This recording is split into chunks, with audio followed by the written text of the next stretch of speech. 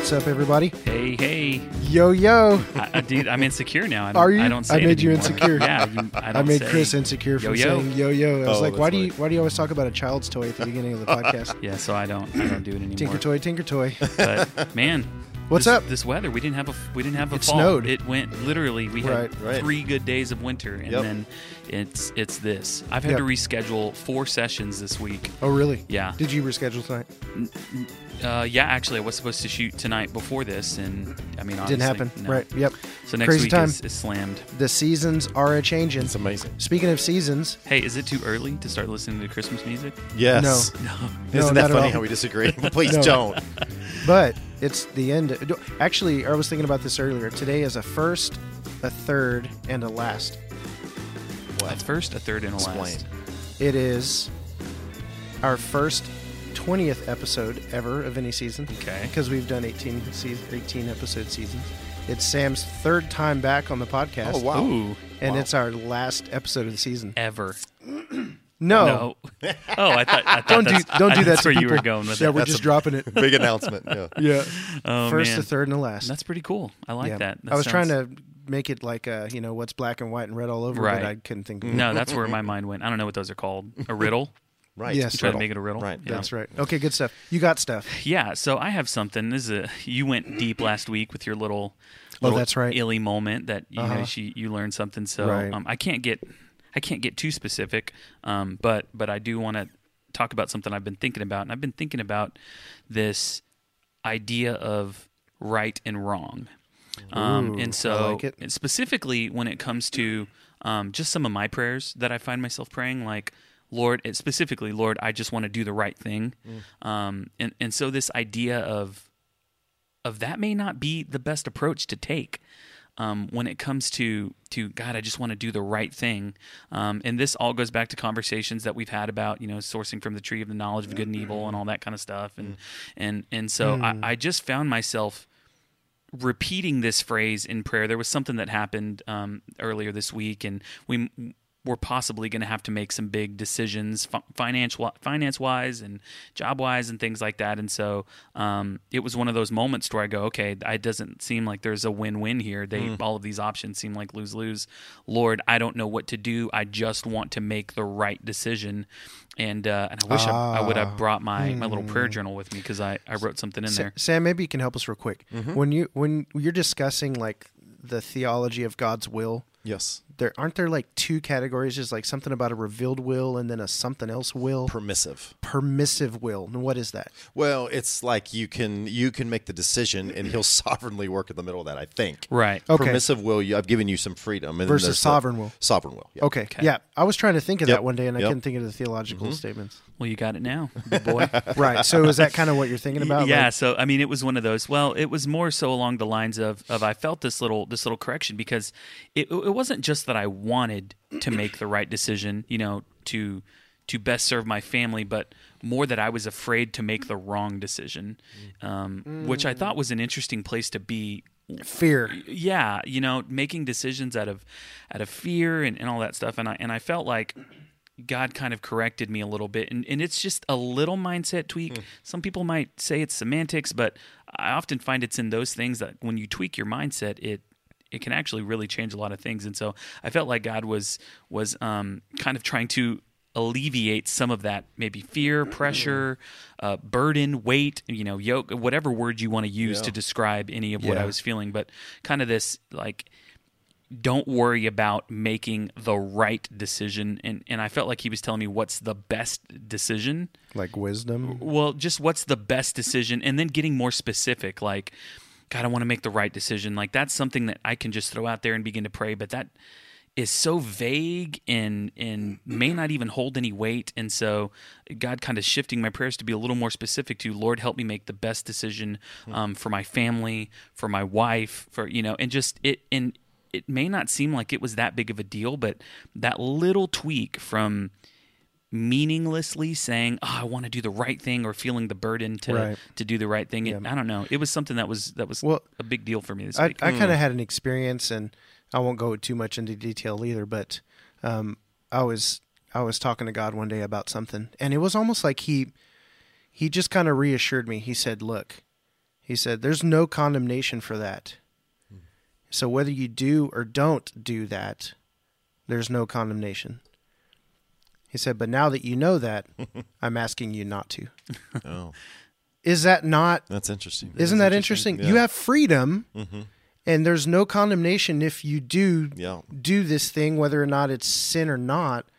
But as a father, I know what's best. I'm Right. wise. I Right. see all things. I'm asking you not to. So it turns into a relational Well, yeah, thing that's what I than a was saying. legalist Yeah, exactly. thing, right? Right. And that's law versus love, That's right? right. And that law versus relationship. Yes. But I experienced that in my prayer with him, like in my conversation. Now I get it, right? These things are right or wrong or good or bad. But when the father says, son, Right. I'm asking you, Yeah. Well, and you know, completely different. That's good. it was just so interesting too to even begin to think about what is wrong. And you know, this is getting into territory of absolute truth and stuff like that. But even just to think about what is right and what is wrong, not even talking from a moral standpoint, I may believe that drinking water from a styrofoam cup is right, and you may believe it's wrong. And either way, the water's getting. So it's just little things like. So I've been thinking a lot about Save the earth. right about saving the earth, just about some of that stuff, and so it was interesting. Wow. It's good Yeah. stuff, man. Yeah. I always love hearing that personal, just what the Lord's showing people in Right. that secret place, right? You're in relationship with him. You're praying, you're crying out, you're going to him, and he's showing you things. He's Yeah. leading and guiding you. Yeah, and it was. I'll give you round up and kind of give you the here's everything that happened. But even in all of that, I felt like God was saying, hey, just rest. You don't need to try to do anything right now. Just let this thing play out. Just don't. And I mean, and when this thing came up, I was already in fix it mode. Let me fix it. What are all my options? What all Fix of it, these Felix. things. Let me fix it. That kind of thing. I want to wreck it. That's Satan. That's what Satan says. Satan's Ralph. Wreck-It Ralph. Yeah, Oh, he is. man. So, anyways, I got to this place to where I just felt like God was saying, "Hey, just let this thing play out." And sure enough, Lara came home yesterday and shared a piece of information with me that, we got all worried and worked up for nothing. And so it was one of those things where Jeez Louise. it played out. And I'm going, God, what are you trying to teach me in that moment? There was this high stress 36-hour period that we just went through, and God saying that I tend to run to let me fix this mode and or trying to fix it, whatever it is. And that may not be the best thing to do Yeah. every time. Yeah. So Yeah, that's I good. always sometimes say just it's, sitting back and letting God do what he's going to do. I always say it's not the end of the world unless it is, and then we get to see Jesus. So There you go. Right. Yeah. I know I've heard you say that before. Anyways, I'll keep saying it till the day I die, I suppose. Awesome. that's all I got. Good stuff. Sam McVeigh. Welcome. What's cracking, Broham? Thanks for having me. It's Yeah. awesome. It's been good. You've been commenting on our last couple live Yes. feeds, and so Yeah. I'm super glad you hit us up to come I on. Yeah. just appreciated that whole exchange. So I'm just going to talk about the text you sent me. Okay. So Sam sends me a text, and he's just like, "Hey, what does somebody have to do to get on the podcast? Like, is there a form online?" What does Yeah. I got to Where do do to you get on fill the out the podcast? application? Yeah. And I was like, "Bro, what do you have to do, or does what must one do?" And he was like, "Me," and I'm like, "Just say the word." And he texted me back and said, "Word." So I was like, "It's on, baby." Yeah. That's So great. can I Yeah. ask you what sparked you wanting to come on? Well, I don't. I think you guys are good at this, and I thought it was a fun context. I was enjoying the interchange, and I don't know. It just got in my The heart. church planting, content. church Yeah. planting thing, and it got in my heart. I've done some of these with Jason, and I thought, well, it'd be fun to jump in that Yeah, pool we again. love Heck yeah. I didn't know if it'd be this soon, but here we are. Here we are, It's man. a jacuzzi today because it's cold outside. Yeah, in the that's pool. right. It's nice and warm in here. That's Yeah, funny. that's right. So, Sam, you are kind of rounding off the church planter discussion, but we're actually calling this today Alternative Church Expressions. We did have some of our Facebook group members. We have a Facebook group called the Salty Dogs Christian Podcast Group Wow. that we have dubbed the Dog House. And so every time I say the Dog House, I have to say Dog House. So I don't. I know I don't he do that, doesn't. yeah. I just Thank do you it for every that, time. by the way. I won't do just- that. Yeah. Anyways, I just like to go a little hip hop every now and then if that's. But so, anyways, the Doghouse, and so we did put up a poll one time and say, hey, what do you guys want to hear about? And that's what brought about the episode called Kingdom Vision for Marriage and Family. Yeah, that's right. We can talk about Which that. actually, you were the one that told me one time about getting kingdom vision for family, for marriage. I heard Yeah. you talk about that. And so we had a whole episode on that. But the runner-up was the Alternative Church Expressions. Huh. And so it seems like people out there are kind of wondering what other bodies of believers, gatherings, what that stuff is kind of looking like. We did an episode called Is Something Missing? And basically that was just the premise of like, you're sitting in a church service, you've been doing it for years, and you're just looking around saying, I feel like there's something missing. And so people tend to maybe look for different expressions after that. Right. And actually that was one of those things, when I think our listener base is made up of a lot of people who have experienced some form of church hurt, maybe being burned by the church, being burnt out in ministry. Would you say they're a little salty? Yeah, I would say I'm probably say they're a little salty about just the current climate, of how church is done. That whole thing.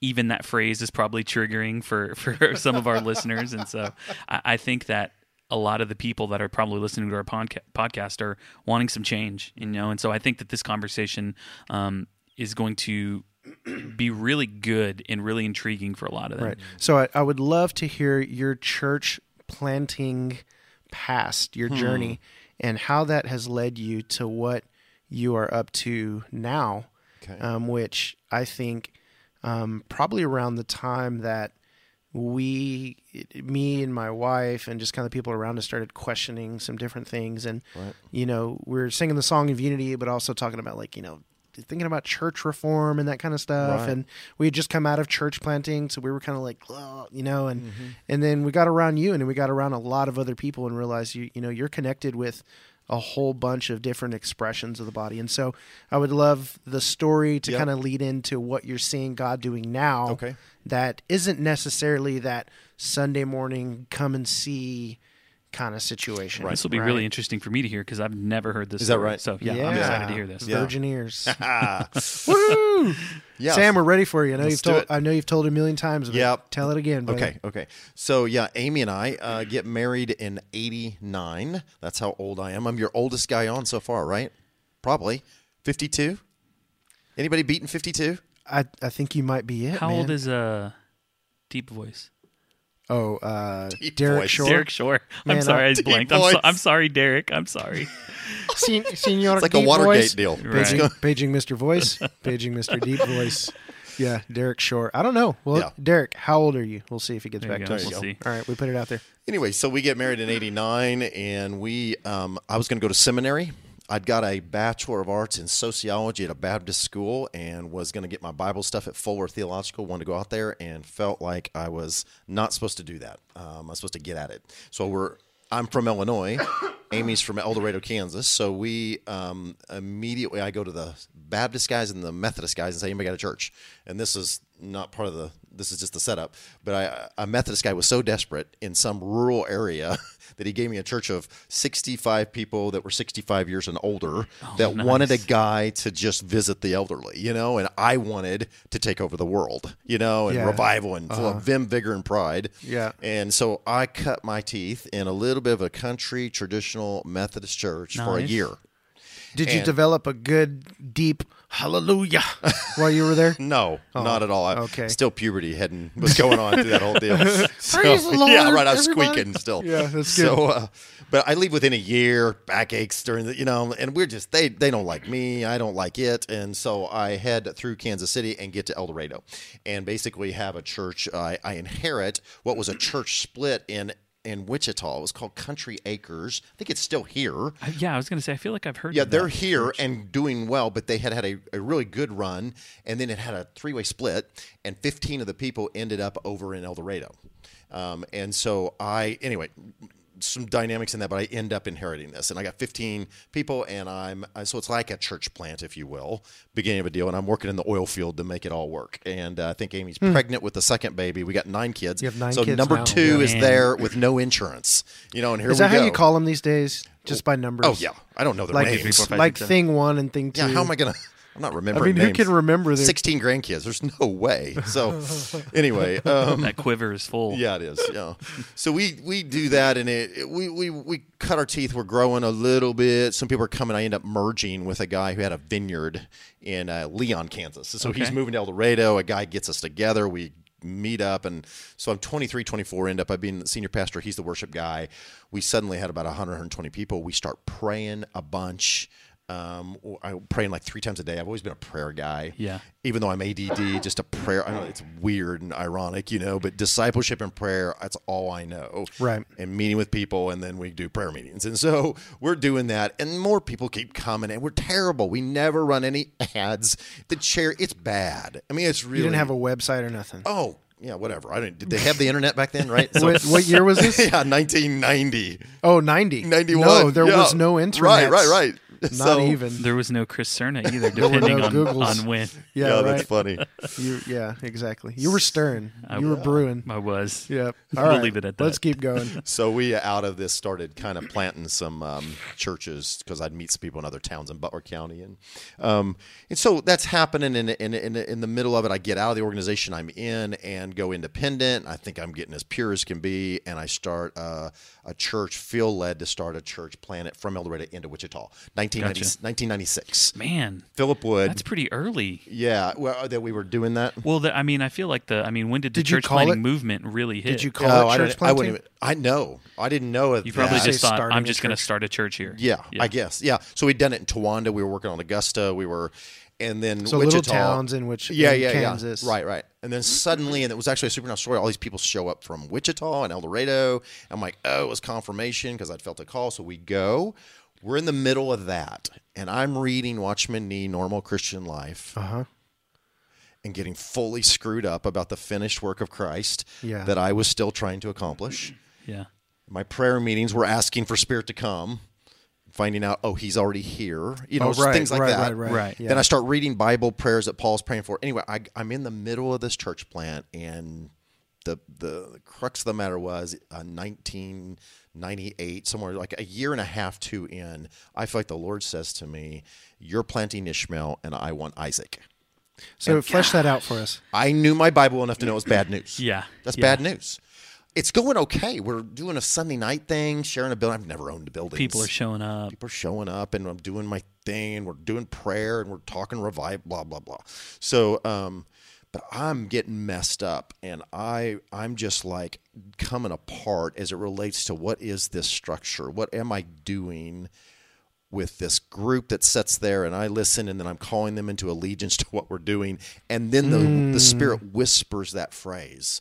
And I know what it means, obviously, and the metaphor is obvious, but let me say, obviously, I'm trying to fulfill a promise of God by my own energy and effort that He never asked me to do. Whoa. So what are you thinking when you're hearing all this, you're getting all this? I got 5, 6 kids on the ground, and I'm thinking, this is my livelihood. This is all I know, and it's over. As it has been, Right. It's over for me. Right. Then I supernaturally meet a couple different streams, one out of England, a guy who had come here who had already done this 10 to 15 years before. They were hearing this before. And they were going, the Lord was calling people outside the camp, outside of the normal institutional section. So Right. he had written a couple books on it, and I meet him. I meet this other dude in the city that was going through this. We all come together, and I basically disassembled a church plant. Amy said it was a wild thing to watch. I Okay. would weekly tear it apart, what we were doing. From the pull pulpit. these wires Holy moly. out. Pull these. What are we wires doing? out. Giving into this? What do we? It was Right. a wild thing. But my conscience was driving me, Yeah. and I couldn't do anything else. But And you so- just started asking questions. Why are we doing this? Yeah, exactly. Just to interject real quick. Yep. There was a point in our journey where we started asking the question, who said? Yeah. And it Yep. was a very simple question, but who said we have to have Right. groups? Who said we have to? Who said, right? Like, Right. And I'm pre Where did all this come that. from? I'm pre any Oh, of that pre-groups, language. yeah. Oh yeah. Yeah. So we're the holy I'm trifecta. more. What are we doing? Yeah. And I got serious about it. Was that phrase, and then Matthew 16, that just drilled into my heart, where Jesus said, "I will build my church." Right. And I looked down and go, it says I. Doesn't say y'all will. Yeah. And then I couldn't find anywhere after it where he asked me to do it. Right. I couldn't find one verse, plant the church, build the church, nothing.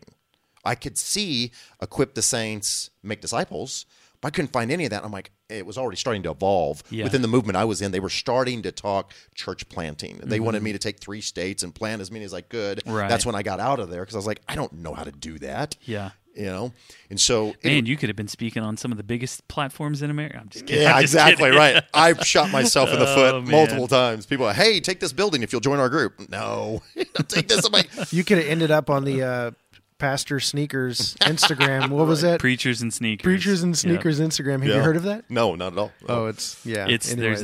I'll really Oh, quickly yeah, tell talk because about it's it. pretty funny. Give There's it to us. There's someone on Instagram, a guy who created an Instagram account called Preachers and Sneakers, and all he does is he will take a picture of a celebrity megachurch pastor, and he'll put the shoes and say like the new Nike Airs, whatever, so and so rocking these, they're looking fresh, and then he'll just have the price tag on the other one, and he'll just let people do whatever they do with it, and so Unbelievable. he's just throwing the information, and so it's interesting. At least it's not jets. Right. Have you seen John Christ's new video about Preacher with jets? Yes. Oh no, I have not. Hilarious. I need to watch that. No. Yeah. God. That's Anyways, it's good so, stuff. So you get out. So I'm out and I fold into doing house church and I'm writing. I'm just writing this monthly thing about what I'm going through, and I'm doing this deal, sending it out to all these You're saying relationships I'd writing. had. Yeah, writing. Okay.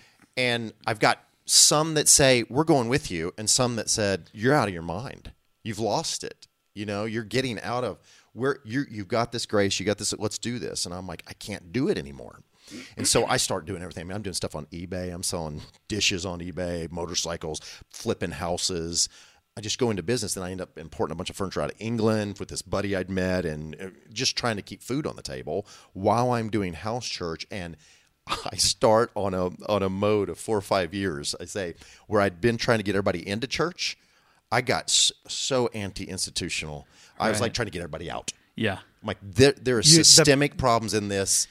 It will never be fixed. The pendulum swung. And that's, I feel like we both experienced that. We were in our paradigm. We were existed in an environment where it was very much this way. And I don't know, I won't speak for you, but for me, my mind went, well, this is wrong, so this has to be right. Exactly. And it became, everything that was over here is, and it's normally somewhere in the middle, Right. probably. Well, what I found is Ish. it's inside me. There you go. But anyway, so he says this, I feel him whisper that in my heart, that you're doing it again, and stop it. I never asked you to get people in or to get people out. I've equipped you and made you to equip the saints. So Whoa. that was a big moment. Say for that me. again. I didn't ask you to get people in the church or out of the church. I asked you to equip the saints and make disciples. And so Very interesting. I felt some liberty to use the Christian culture, which is what I think it is. Sunday morning, blah, blah, blah. I don't have Bible for why we have to do what we're Right. on the day. It's Yeah. culturally carved out, whatever. And I felt some freedom, like, hey, they're off work. So if this is where you want to go. I start this thing in 2004 called New Life Equipping Ministry. Yeah. Because I saw a division between the church, which I was, and I still am, radically focused on it's a people. Yeah. And I think language is important. I'm Oh, not getting as many absolutely. arguments about it, but I'm like, I think language is very important. it's very important. Everybody will say, yeah, I believe that, and then they say other stuff. Right. Let me rewind just a little bit. Do it. So you have this experience with God, and he basically says, you're building Ishmael, Yeah. right? Yeah. I want Isaac. I want Isaac, which is his promise. My promise fulfilled by my spirit. by his spirit. Yes. So he's basically exposing I'll build the church, not you. right. So you're trying to do this thing out of your own strength, own power, whatever it is. Good intentions, good heart, being as obedient to the scriptures as you possibly can based on the way that you've interpreted them up to this point. Yes. And slash full of pride, full of da-da-da. Slash all Right. that. But Okay, just to also be what clear. you've inherited, you inherited from the Christianity that was Absolutely. given to you. Absolutely. Right, that environment. Right. So, Go ahead. I guess my question is like, I don't And I know. had Maybe, no blueprint. I never seen anybody do it yet. I probably shouldn't like create this dichotomy, Yep. but why do you think you've heard that and not some of the other people are still in that? Oh my gosh, I cannot believe you're asking that. That's kind of a tough question, right? Yeah, I think that's multi-layered. Yeah. Okay. I think multiple people have heard it. Oh, Yeah. I think the level of response and interpretation. So, the prophetic, they talk about is the revelation, the interpretation, and the application. Right. So what guys tried to do, I think, actually, I think a lot of the church streams we have today have heard it. Okay. But they started interpreting it and applying it by innovation. Yeah. Innovation and borrowing. I didn't interpret that way. Okay. I interpret it by eject and get out for a season, detox. Because the main problem is you don't have the right wineskin. That's not the problem. The problem is the wine. Dude, that's so crazy that you bring this up, and I've said this on the podcast before. So for us, when we started planting Living Water Church, I know that you had actually met with, I know that you and our former senior pastor had gotten together, and I think Zach. Oh, yeah. So you guys had talked. Oh, that's right. So we had set out to be different. Mm-hmm. We had set out to do something different, to be different, and all of that. And a lot of us that God had brought together were, I would say, in the Salty Dogs podcast camp, as far as something's got to change. There, we cannot be the church and exist in the way that it has existed for the past 20 years, really, or so that it's gotten pretty popular. So, but anyways, we get in and we do the exact same thing that everyone that we all knew, that we've all seen. And I remember, I'll never forget it, one Sunday morning, we were standing around talking, and it felt like we were throwing a party for Jesus and he wasn't there. Yeah. And so we could feel it. And so one of the women in our staff looked at us, Amy, and said, we were like, what's going on? And she said, and she's kind of one of these people that's got more prophetic bent. And she said, I'll tell you what it is. We just did exactly what we knew. And it's when she said that, it was just like the air got sucked out of the room, and we knew, and we spent the next week praying and trying to figure out, what does it look like, God, to get back onto what you, and the analogy that God brought to me was, we took this new wine and we shoved it in this old wineskin, and we know how that works. Yes. And so it's not the wine that it's the wineskin. Right. And so for us, that's where, our body of believers, our community of faith has been on this, like, we've left that. Yep. What does this look like? And so I just think it's really interesting that you brought up that analogy. Yeah. So that's what God spoke to us. So you're 20 years now on the other side of 20 years from not even First Church Planting. I'm 30 years from 27. I'm 20 years from the revolution. So is the moral of the story just get older and we'll figure it out? Yes, maybe. And have a lot of kids. Oh, right, wow. Right. Get in over your head, and then miracles have to happen for you to live. That's right. Because it's ridiculous. Yeah, Even today, pastor around the city, I'm dealing with so many of them, and they're like, explain again what it is you do, because I don't get how any of this works. They're like, how do you make a living? Okay, exactly. So I want to ask you a question, and I know we'll get back to this, but back to whatever direction you want to go, but you made the interesting distinction that, what did you say? It's revelation, interpretation, and then application. Application, okay. And you think that there's a disconnect between the interpretation and the application? Between the revelation and the interpretation. Okay, between there. And then it get rougher at the application. So, I think it's a crescendoing mess. Right. So do you believe that I hate to even to bring this up, but that money and pastors worrying about their well-being has some sort of stake in this? And I'm not saying that they're in it to make big bucks as much as it is like, dude, I'm just trying to pay my rent, and I'm just trying to keep food on the table. Like, do you feel like there's this essence that's there that's like, I want to make these changes, but I don't know how that would work? A lot of pastors, their only skill set is pastoring. Right. And absolutely. And it has to do with me even today trying to keep the purity of what I'm doing. I'm literally talking with my wife yesterday about, do we have integrity with what I'm doing? Am I selling out? Right. I've been on almost a weekly make sure I don't slip in because I'm trying to feed my family. Right. And I'm getting money. So, but that's huge. Right. And I don't think it's some insincere evil Oh, thing. no. It's not like, at all. I've got to eat and here's what I do. And there's this institution. So the only thing I had is I was crazy enough to take risk at multiple times with that. And I'm not even sure how it worked out. I mean, I'm not being like funny. It's ridiculous what I did. And I'm a guy that likes it safe. Yeah. I mean, the irony of what's going on. So I do this in 2000. I feel the liberty. I start getting convicted in 2002, 2000.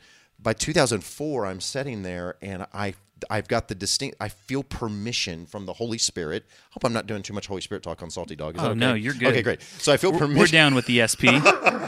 I get, HSP, I feel the liberty. I don't know what you mean. Holy Spirit. I don't Oh, know. okay. The HS? Yeah, the The HS. HS. Yes. Good. So yeah, I feel that liberty to use the Christian culture to do an equipping ministry. I made the division between what was the equipping ministry, something done to the church, and then the church, which is the one who is the church. It's the people.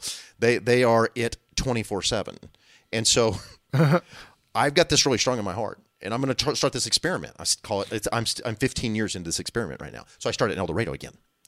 Anyway, I moved to Wichita. I went back, launched again on a Sunday morning on Easter. And when I say launched, I mean a couple of people with the guitars, no time setting up.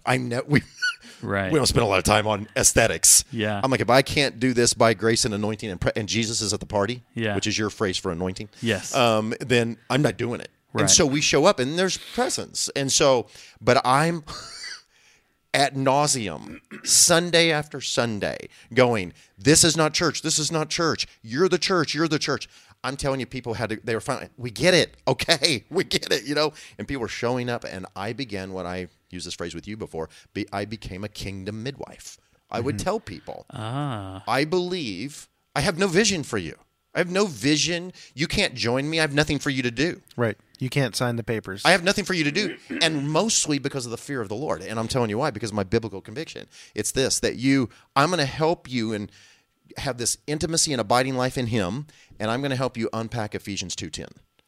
That there are preordained works before the foundation of the earth. I believe everybody here already Yes. has a call and a Right. vision. I'm not going to distract you with mine and helping you help me build anything. I exist for you. And I'm not just joking.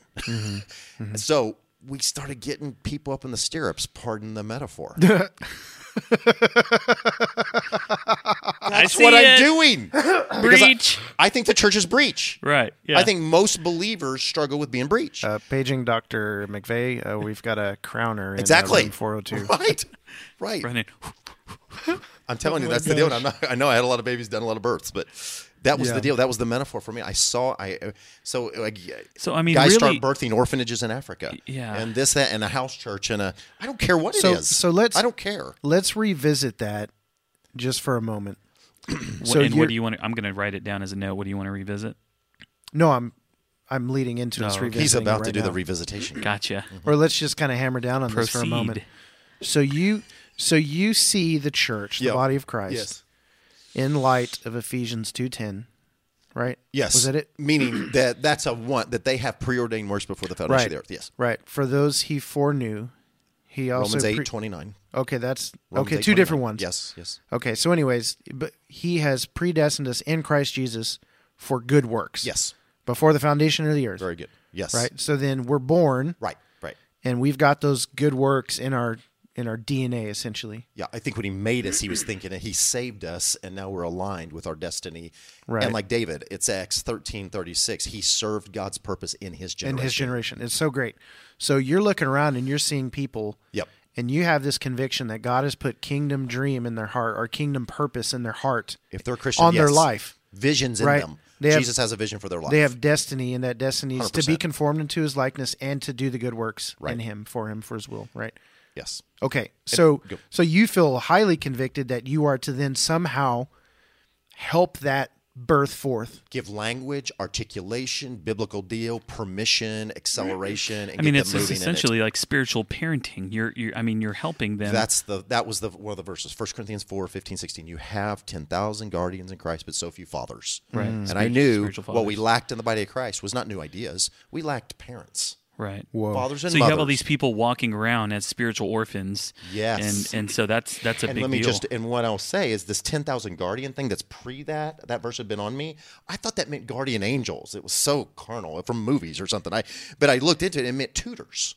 That's the Greek word. It was Roman tutors that after they captured the Jewish or whoever they captured, they would enculturate and teach the Right. children, Yeah. but Yep. they weren't their parents. Gotcha. Yeah. They weren't their parents. They would give them information. It was indoctrination. And principles. That's good. It was good at principles and information, but it wasn't the impartation of the DNA of a culture of a family. My hand is raised. Yes. So yes, what- I see that Pastor hand. Jason. Yes, Jason, go. I see that hand. I'd like to fill out the card. What did Jesus do when he came? Only what he saw the Father do. He's a rabbi. He heralded the kingdom. Yes, right. yes. And then he began to disciple people into kingdom. Into kingdom, Not into Christianity. Right. But what was he doing? He was coming into a culture and then bringing in a new culture. By introducing them to Yahweh, who's now Father. Right. It's unbelievable. He's manifesting sonship. Yeah, this really gets into a conversation. Me and Laren have been having a lot of really good conversations lately, but we've been talking about my business and my photography business. And so one of the things that I've come to realize about myself is that I don't like being told what to do, and that's why I think I love being an entrepreneur, because I'm my own boss. Right. I get to build my dream, and we started having this conversation about how so many people are miserable on this earth because they are working for a corporation or they're doing something and they're building someone else's dream. Right. They are a means to an end, and so I mean, and I think about that. So many people never step into their kingdom purpose, their kingdom dream, because they're building someone else's. Maybe I'll even go this far: platform. Their thing that they're doing as far as the pastor, or they're helping this. When you said you're coming alongside people, helping them launch these orphanages in Africa or these house churches or whatever it is, right? But I felt it was illegal and distracting to the fulfillment of Jesus' purpose in their life to get them in allegiance to my vision. Right. That's a little weird. Yeah, but people look for it, though. And you're funny that you had to tell people and go, no, I have nothing for you. Nothing. You can't join my cause. I know you're a great leader. I have nothing for you to do. You need to know that right now. But God Jesus has something for you to do, and I'm going to help you figure that out. There are no doors for you to hold. Yeah. There are no donuts for you to hand out. No. I'm working hard to not have. You've seen what I do. Yeah. It's rough. Meaning, I'm not trying to be the opposite of attractional, but I don't want anybody busy. Well, I know. I think what it is you don't want to create an environment for anyone to just come and consume. Yes. Let me just come and consume these things when it's like, hey, we, for all our lives, for most of our lives, people that have grown up in the church in the last 20, 30, 40 years has been just come and consume, come and consume. Right. And there's so much more than just consuming. And it's more than just even doing the 1, 2, 3, 4, 5 steps that, the most popular steps that a church will throw out for you to do. If you do these things, if you serve, if you get in a group, if you tithe, if you go on this missions trip, like that's a whole nother level. There's good intentioned, good-willed. There's so much more. There is. I think there is. Right. And that's why I'm saying I want them to settle for second best. Yeah. And I think high vision around a high visionary is sometimes, if not most of the time, second best. Crazy. And so that happened to me. I'm working it out. I do that, and this people keep coming. And I'm honestly, I'm limping. My wife said, you limp for the rest of your life. It's like I wrestled with the Lord, right? And I'm limping and leading, and I'm like asking, am I compromising? Because people start driving from Wichita and driving from Emporia, and then we're in this place. And then anyway, he starts speaking to me at 7 years in. My dad dies in one of the orphanages we did. He goes to serve in this thing. Crazy deal. I do the most profound funeral of my life. Gosh. Yeah. And it was, 5 days in Ghana. He's supposed to be there 3 weeks. 5 days in Ghana, gone. And I'm like, of all the things my dad gave me, 5 days in Ghana, that was my sermon, was the greatest inheritance he gave me. Sell it out. He told me, bury grandma if I don't make it back. She's still alive, 98. Oh my gosh. And he died, back in 11. Crazy deal. So I go away, and then that's when the Disciple Nations. So I'm in this process. I'm 7 years in. I think again, he goes, stop storing up, because hundreds of people were in this middle school in El Dorado, and it's starting to evolve into this thing. It's like Isaiah 54, you got to keep this principle of spreading out and decentralized, or it's going to get unhealthy. And it wasn't so we'd be big. I wasn't doing it because of that. I was doing it because life does that. You don't keep your kids home forever. You got to keep. So we did that, and then start this thing, Disciple Nations, which I had no idea was. It was by faith thing, a 501c3 like a YWAM that people could do real non-traditional ministry. Mm-hmm. And so that's now 7 years into that. Yeah. In that process. You're in the year of Jubilee, brother. Okay. All right. That's fun. I'll take it. But it's been a wild process, and it is a longer journey that just messed with my insides, and it was just the only thing I had going for me was like a bit of a tender conscience. I was all messed up and mixed and trying to find my identity and fatherless. I'm an orphan that's become a father, And I knew it was happening. Yeah. I felt like I was an orphan generation that was becoming a father generation. Yeah. And we'd be okay at it, but you guys will be better. Whoa. That's what I think. It's going to make the next generation something else. Yeah. But it's Right. going to take some courage to step out in these Well, things. well, you know, if you look at it from that, you know, perspective, you know, you got orphans that are having to become fathers when they haven't had those spiritual fathers. That's And so right. you're right, the next generation will be stronger because they have been fathered. They were not, hopefully not orphans. You know, they had that father perspective where you got kids trying to ride a bike that don't know how Right. to ride a bike, that are teaching others how to ride a bike. So, Yeah. I mean, by Yeah. pure I think this is how you get on it. I think this is how you do it, right? no, not that way. Not that way. Oh, wow. Yeah. So that evolved a little bit into, and I know I've moved into your alternative things a little bit. Yeah. but So talk to me about that then, because so your journey has led you into a more of a this father equipping Yes. kind of situation. decentralize, Right. equip them. Yeah. So you're still functioning where you have people coming in. Yep. So talk a little bit about what you're doing right now with Okay. Saturday Night Equip. Yes. And so here's the thing. Okay. It looks similar Yes.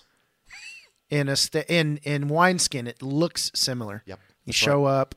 We've got There's some worship. worship. We're doing worship/prayer, right.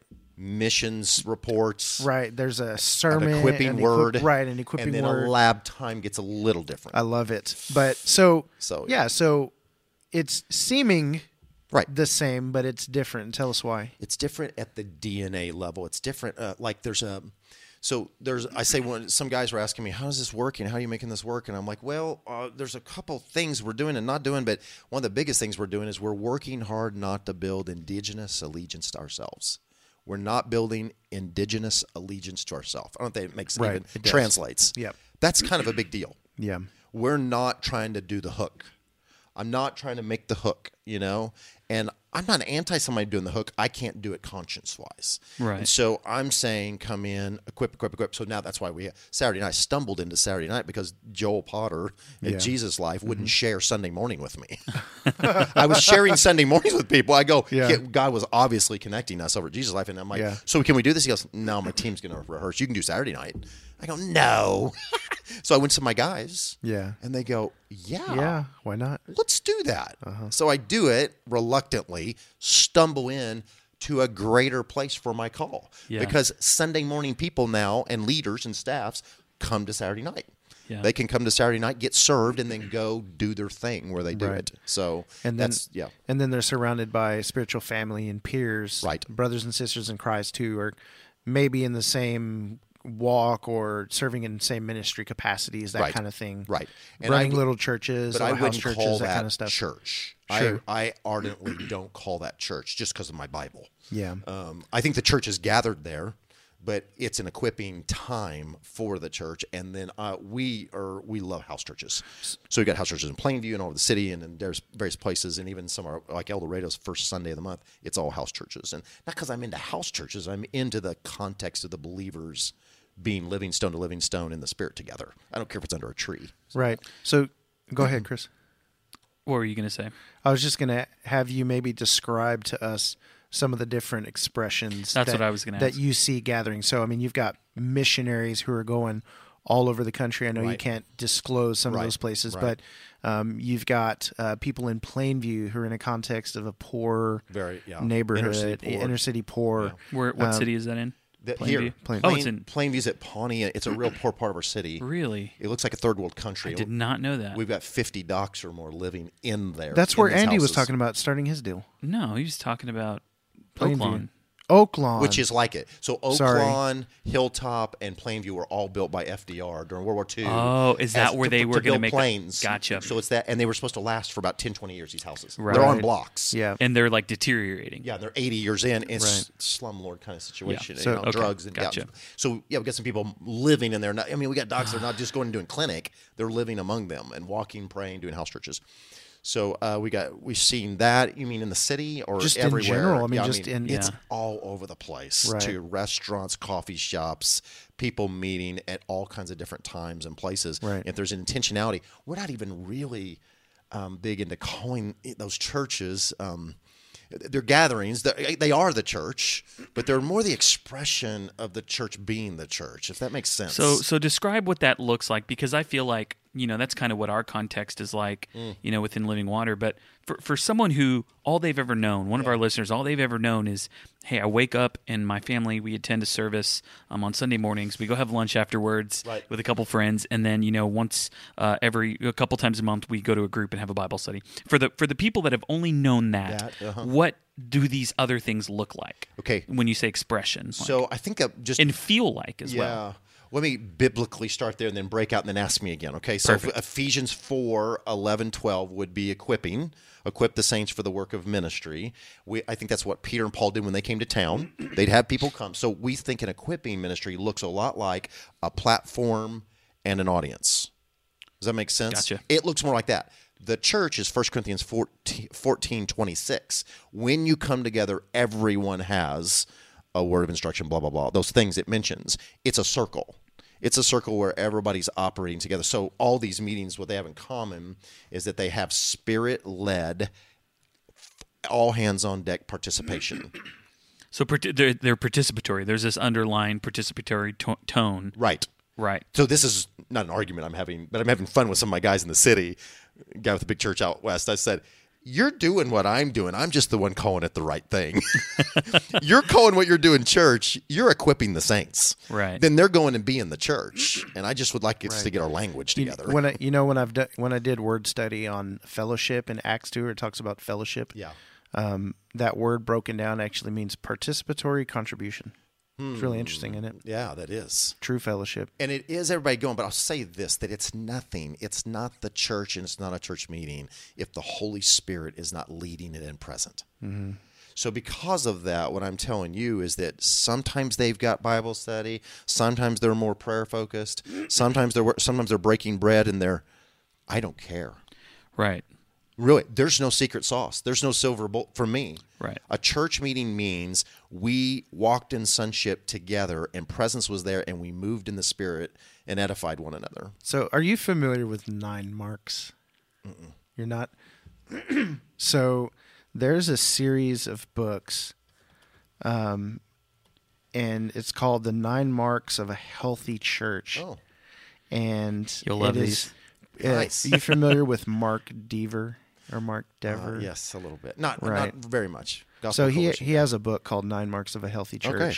And so he actually presents a quote-unquote biblical case for what does and doesn't constitute a church. So I just wondered if, based on what you're saying, if you had ever contrasted that or compare and contrasted that to the 9 Marks thing. Oh, no. Because I've flipped through it before, and I'm just like, okay, but not really. So anyways, I was trying to stir the pot a little bit. Sorry, I'm not pot, taking the bait. stir, deterred. Denied. Get that spoon out of here. Get that ladle out of my face. Well, I'm, and I don't know if it's because I'm just non-traditional. I hope it's more than that, because to me that can be just as much death as, just like I thought non-denominational was the cool, it's just whatever. Or non-denom, yeah. So maybe hammer down on this. I think you've kind of talked about it a little bit. But talk about the sense of freedom that you have now, just as a son, right? Your identity in Christ, knowing your role, seeing like, hey, I need to be a father, I need to be a equipper, I need to be doing these things. Talk about maybe looking back at those 20, 30 years and then where you're at now and just kind of make some statements. Well, I think some of it's maturity and growing, but I thought I used people more than I served people back then. Oh, and this is a conversation that we've had, man, is that in church planting and even in pastoring in general, unfortunately, the non-reusable resource of the machine is people. Yes. And people get used and spit out. They get sucked dry of their gifts or their purpose. Yep. It probably happens more often than not. It happens. Yeah. Right. Yeah. So I think I see people different. I think I'm much more free because I'm not encumbered with some kind of weird thought about building something I never was supposed to do, which I could only do in the flesh. I couldn't do by the Spirit. Yeah. You know what I mean? So it's set me free from Babylonian practices. I'm not building something for our name, building a tower with some kind of reach. You know the metaphor. And that's wearisome. I'm trying to get all the bricks right. You know what I mean? It's just, I'm not having to do it. I don't have to make it fit. And having to vote on the color of the bricks. Right. I don't have to make it fit. And then having doing a campaign to raise money for the bricks. Yeah, right. And I'm. We're not man, talking about bricks. I need to be careful. Bricks is a metaphor. And I want to be a little careful because I spent some jaded days. It's a strange thing because I'm a unity guy in the city, and I'm for the church. Absolutely, I'm for the bride. I does not mean it's an endorsement of everything she does. Let's talk about that because I think that's. Oh, hold on. Say that again. Uh-oh. Just real quick. Let him make that statement again. I'm for the bride. It doesn't necessarily mean I'm endorsing everything she does. I think it's possible to do both. Yeah. Okay. That's good. Yeah. Because I can abandon her by what she does, and I've forsaken her. I've done that. And it's just a bunch of junk, you know? And I'm like, no, she's actually sincere. I don't agree with all of it, but I love her. I love her heart. So prayer movements and things like that are to draw her into presence. Right. So that he does what he needs to do. So my question was going to be, how do you walk that line? You know, because as far as loving her regardless, you know, like you loving her, maybe not endorsing what she does, because anytime you take a step out, even with this podcast, you know, we talk about things and it's not to sometimes, I mean, we've had our salty days where, man, our heart's not been in the right place and it's been full of anger and our filter's not been a good one. But I feel like God's used that and kind of taken us through a season, especially me, of coming out on the other side of that and going back to the right and wrong that we talked about earlier. It's real easy for me to think that this way is the right way. And all. So how do you walk that line? Because you can, in word and even in action, love them, but in other actions, it's like, but we're not doing what you're doing. So some people may interpret that as like, well, if you're not holding a Sunday gathering, then you're against us and what we're doing because you're doing something different. So how do you toe that line? Yeah, I don't know. I think that's a great question, and it's actually could be. I thought you were going to come from the angle of holding me accountable. Are you compromising on what you believe? But no. Okay, but because that's fair. But it really is, and I'm good with it. I need it. But I think, and I don't mean to give a trite answer. This is really true. A high supremacy of Jesus focus, high supremacy of Jesus begins to level everything and bring a commonality. Holy Spirit, Bible language. I'm talking Bible with these guys. Right. And so in it, when I get focused and I say, I want our dialogue to be here. I don't know what you're spending on thousands of dollars for that and attraction. You know, I think you're sincere, but yeah, for me, I walk the line by keeping the conversation around the plumb line of the supremacy of Christ. Right, and so you, it's Jesus. It's all about like we're going to focus in this area. There's these other areas that we're not going to agree on. These, you know, the pamphlets, the trifolds, the donuts, the light, you know, this and this stuff. We're not even going to touch that.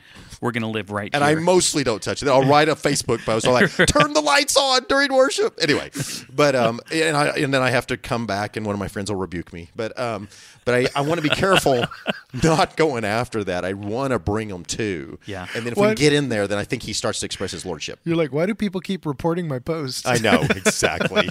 Right. Sam got kicked off of Facebook again. Yeah, right. Oh, I've had really good friends. I ought to name Dennis Turner. I'll just say, out him, Christchurch. Just set me like, you're being snarky on Facebook, dude. Yeah. Which is actually a sign of revival to me. He cared for me. And he cared for my place, and I was like, that's good. You're really hacking me off right now, and I disagree with you, but you love me. That's really good. That's anyway good. Yeah. So but I know I got to not use weapons of the flesh but weapons of the spirit, right, to love and serve. And so I think the primary apostolic prophetic message is Jesus. And I think actually that seems so obvious and it's lost. So all around the state when I'm doing prayer movement, it's Jesus. So there's that scripture where Paul, he says, I decided to know nothing among you except Christ and him crucified. And you know that I can't remember the context of that scripture at the moment, but it just spoke to me one day, and I'm like, we have decided, and a lot of people have decided to know Christ and other things among others. The and is the problem. And that's the problem, right? Is like, the and. Oh, you love Jesus, that's great. Well, how do you practice, or what's your expression? Or, and then we find the place to divide. Yeah.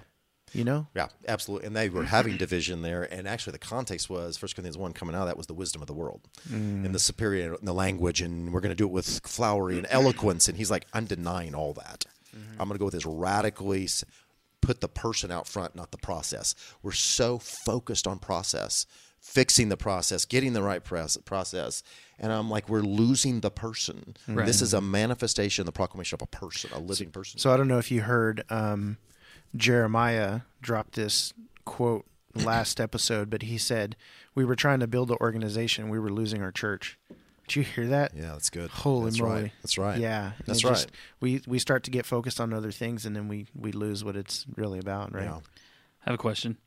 So, Sam, I feel like there's not a pastor that I don't know that I've met, and somehow, someone's brought up something about the prayer movement, or I feel like your name comes up in a lot of circles. So, and not in a bad way. Do I have a time for rebuttal? not in a bad way, Okay. in the sense that it's just, Sure. I know this guy, I And like that's this guy, the show, folks. love what he's doing. So I know you meet with a lot of pastors. Yeah. You have a lot of coffee. Yeah. What is your goal? Yes. When you go into these meetings, like, what are you hoping? Because you're not going to change their mindset. And I know you know that going into, at least in that first meeting. So what is your hope when you go out and you meet a new pastor, maybe a brand new church planter, anybody, like someone that you don't know that is obviously does not have the same mentality that you do, or maybe has accepted that revelation yet, or whatever verbiage you want to use? Yep. My hope is that I will find an agreement in the Spirit around the person of Jesus. Then when we have that foundation, we'll begin to have a challenging dialogue about how we're walking out the ministry for him. And I've got a bias that I think the identity of the church is a house of prayer, that it's a house of dialogue. And I think we've got a lot of ministry monologue going on. We've read the instructions and we're doing a monologue and we're not relating with him. We're a house of planning, not a house of prayer. House of a Interesting. lot of other things. Yeah. Right. Yeah. And I think in that so I did this still when Jesus tears through the temple, pretty important passage to me, Right. Matthew 12, 13, 14. But he tears through it. I'm like, I was just making the point in an equipping night. It's like the main problem wasn't that they had turned it into a consumer place, consumerism and a marketplace. The main problem was they forsook their identity as a house of prayer. The market consumer culture is what manifests Bingo. when we forsake our right. We're always messing with the fruit, and we got to get to the root. The root is that we've lost him. We've lost dialogue, leadership. We need the leadership of Jesus, the leadership of the Holy Spirit. And that sounds so basic, but we need fathers and mothers that would teach that again, because we got 17 manuals on how to do it without that. Gosh. Do you want to just I preach agree. that sermon? Should real I quick? just start from the should I be beginning? more clear on? Am I losing all favor? No. I mean, my mind is being blown. That's I think, what it is. I think it's. I don't mean this in You're- arrogance, you're right. brothers. No, I no, feel no, the no. fear of the Lord in this. So when I'm meeting with guys, I'm hoping to promote a culture of dialogue. I want to serve them as my brother who I love. And I want to stimulate more, if you will, a culture of prayer in their life, engagement with the Lord. I don't mean that like they're not. I don't mean it like they'll do what I do. I'm like, don't do what I do. I want them to do what they're called to do, but I want them to engage with the Lord. Yeah. And I want them to, Well, I mean, the bin nowadays, if you're going to, you're right. There's 17 manuals, and that's like you can find a way to start, plant, launch a church. And there's 50 different ways to do it. And if you get the right guy with the right skills, that's not even enough. That hits the right sociological moment, Right. And culture. You need all those kind of firing. Right. It can work, Yeah. but most of the time it doesn't. Yeah. It's true. During this series, this isn't technically a part of our church planning series, but we've talked a lot. I think Jeremiah threw out some stuff where he talked about, X amount of churches being shut down. And, I know we've talked about churches that start up in Wichita and then they close down it's just not what they think it was going to be. And for us at Living Water, it wasn't what we thought it was going to be. We thought we had all of those pieces that were in play, and it wasn't what we thought. We thought it was going to take off. We thought it was going to blow up. We thought, and it didn't. And that's probably a good thing. No, I'll say it was a good thing. Good. Because it is. Because, now we're left with a handful of people that our hearts we've been going on this journey with Jesus, and he's redoing there's these deep mindsets that are being changed and being renewed, and it takes time. And I think one of the questions that you've been asking guys too is, hey, what would it take for you to close the doors? What would it take for you to close the doors on a church? Because, that's something that's happened in our city and that happens all around the world. And sometimes I think it's just because you focus on the wrong things. It comes down to measure of success. How do you measure success? For a lot of pastors, is it, if we're hitting these metrics, then we're successful, then we can keep the doors open, then we can keep, this mission going, this thing alive, Right. this call that God has called us on. When, people throw that word around a lot, but Well, if the money's coming in, you keep paying the staff and keep paying the rent, and then you just hope that it grows and that the money keeps coming. Yeah, and I think it's dangerous for the guys. I love the Shepherds, and I think it's dangerous the way that it's set up, because I know it in my own heart. I've just been dealing with it again. I think the purity of what a shepherd does is they have loyalty, like a John the Baptist. We want to build loyalty to Jesus, radical loyalty to Jesus, but it's not purely that. Mm-hmm. It's loyalty to him and me. Well, yeah, I mean, I'll be honest, and I think you've maybe admitted the same thing before, no, and you've never. No, you've admitted it, right? Like, I was super prideful when we started our church up north, because we were over 100 pretty quick, and it's just like, well, what are other churches over 100? Yeah. And I had that competitive begin measuring mindset. Yourself and, well, then it's like,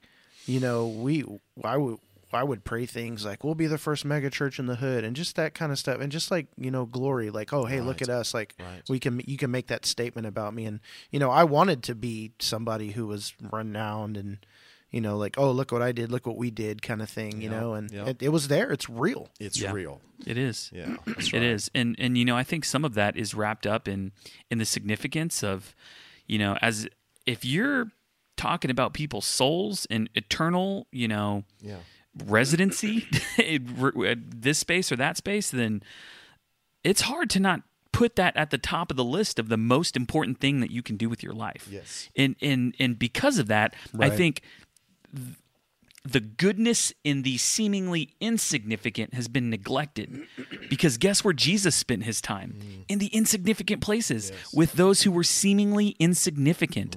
But nowadays to be like, hey, Jesus, you really got to be at the temple, because if you're not at the temple, and Jesus wasn't at the temple. He was doing in everyday life, and he did spend time at the temple, but it wasn't 24/7, Right. And so I think this shifting of mindsets, alternative churches, even alternative purpose, because for some reason we've said that the ultimate purpose is when you aspire to answer the call, and there's so much more to that, because the call may not be a pastoral call. Yeah.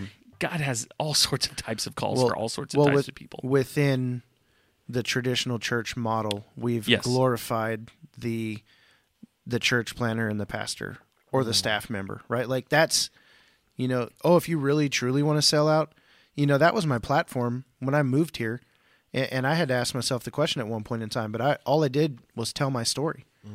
And it was just like, and I was there, and then, I told God I'd do whatever and go wherever. And the next week I got a phone call, and, here I am, and I'm planting this church. Like that was the call, God, I'll do whatever with my life where you're going to plant this church. I picked up all my stuff. I loaded up my car. I sold my camera and all my stuff. And I came here, and here I am. Right. Like, and I was making it seem like that's what you had to do essentially. Like I leaned on that story a lot. Like, I sold out, so can you, but, sorry, there's not another church planter position open with us. Right. I don't know what to tell you guys what to do. That's this grandiose thing for me, but it doesn't necessarily have to be that way for everybody, right? Yes. So I have a couple things I would like for you to do, Sam. One, would you feel comfortable completing this sentence? We don't need more churches. We need more blank. Wow. Disciples. Can you say that? Can I say disciples? Yeah, I'm wondering if you can even, do you want to make that statement? We don't need more churches, we need more disciples. We don't need more churches. We need more. And you don't have to make the platitude either. Just Yeah. you wondered if you had a way to finish that sentence. Angle the angle you're saying that is interesting, because I think the church is plan A, no plan B. So I think we need an increase of the church. Okay. But churches, it's the church. I think of it as a people. We need more. Do we need more? Do we need more Sunday morning church services? No, you almost have to come at it from the understanding. You can't come at it from your understanding. You have to come at it from the widely understood definition of the church. Okay. So, If I you can know, go re-put from my that. heart- Yeah, if you can re-put it there, that's where that statement is coming from. Do we need more brand new Sunday morning church gatherings? No. Why not? We.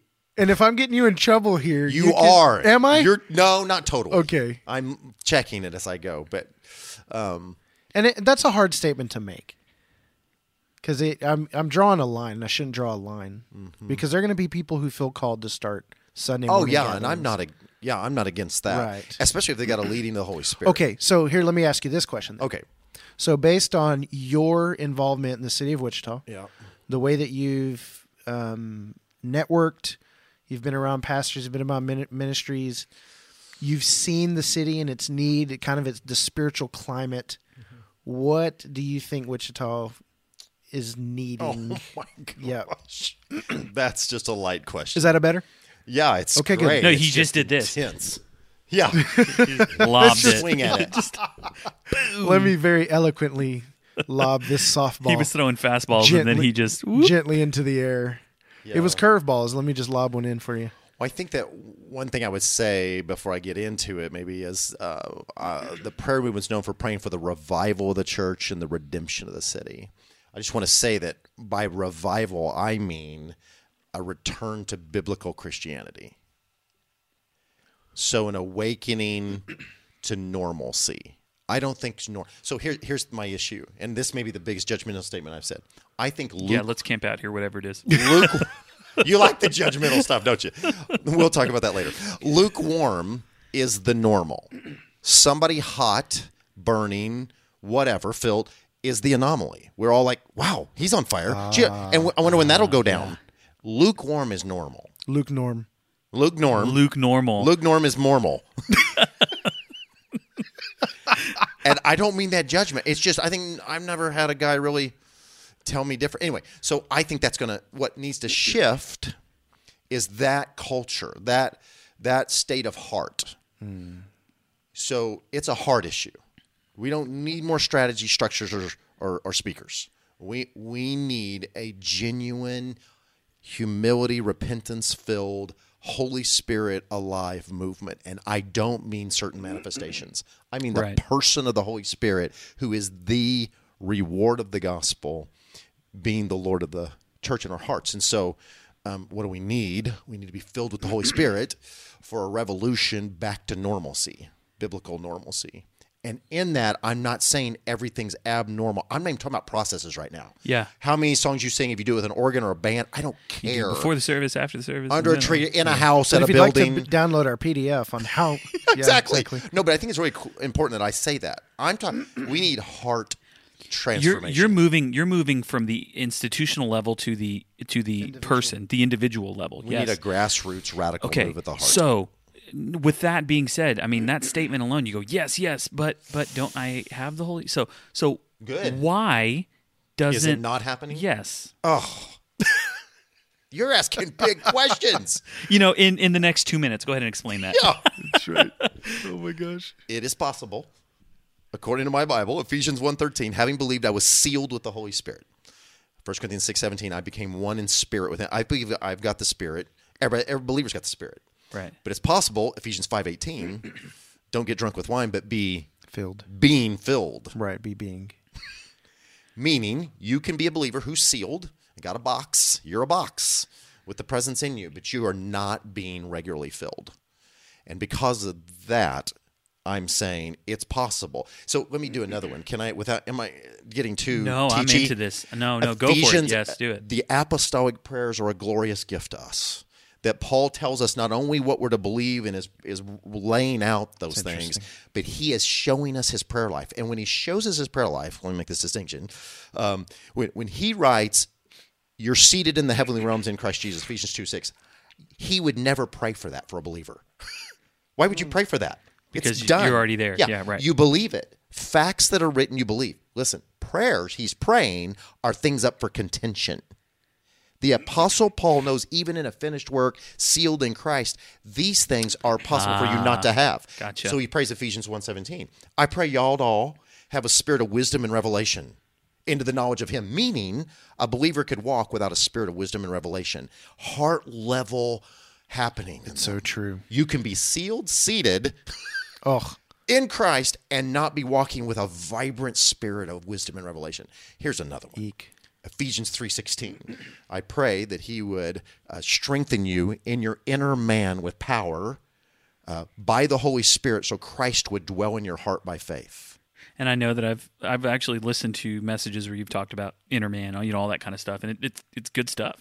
And It's life transforming. it's life. Well, it makes the distinction how both can be possible. We just Right. taught some Chinese in India at an international training center, and taught them, they went, "What? Oh, that's how he's never leaves me, but I'm not having him." He's in my spirit, man, but he's not experiencing my soul. So, but back to this prayer is it's possible, I think, for a believer to walk around without Christ dwelling in their heart by faith. Now that's controversial Yikes. because of what he prayed. I pray you'd be strengthened with power by the Holy Spirit in your inner man, so Christ would dwell in your heart by faith. Meaning, Right. if it doesn't happen and you're in weakness in your inner man, he's not dwelling there, meaning the abiding life. Not you're not saved and he's not there, but Paul knows, I've seen believers do this. Well, but unfortunately, we focus, and I say we is a generic term for the overall, not we, but the overall. There's so much focus on that salvation as the finish line. And it's like you get to this point, and it's like, okay, good, bam, they're saved. Like, go get more now. Go tell your friends. And it's like, but wait a minute, they're not experiencing. They haven't, actually have that inner man kind of woken up in the soul, and identity. all that transformation, all that stuff hasn't. God is the taken place reward of yet. his own gospel. God himself is the reward of his own gospel, Right. not a place. Right. Right, The place is there because God's there.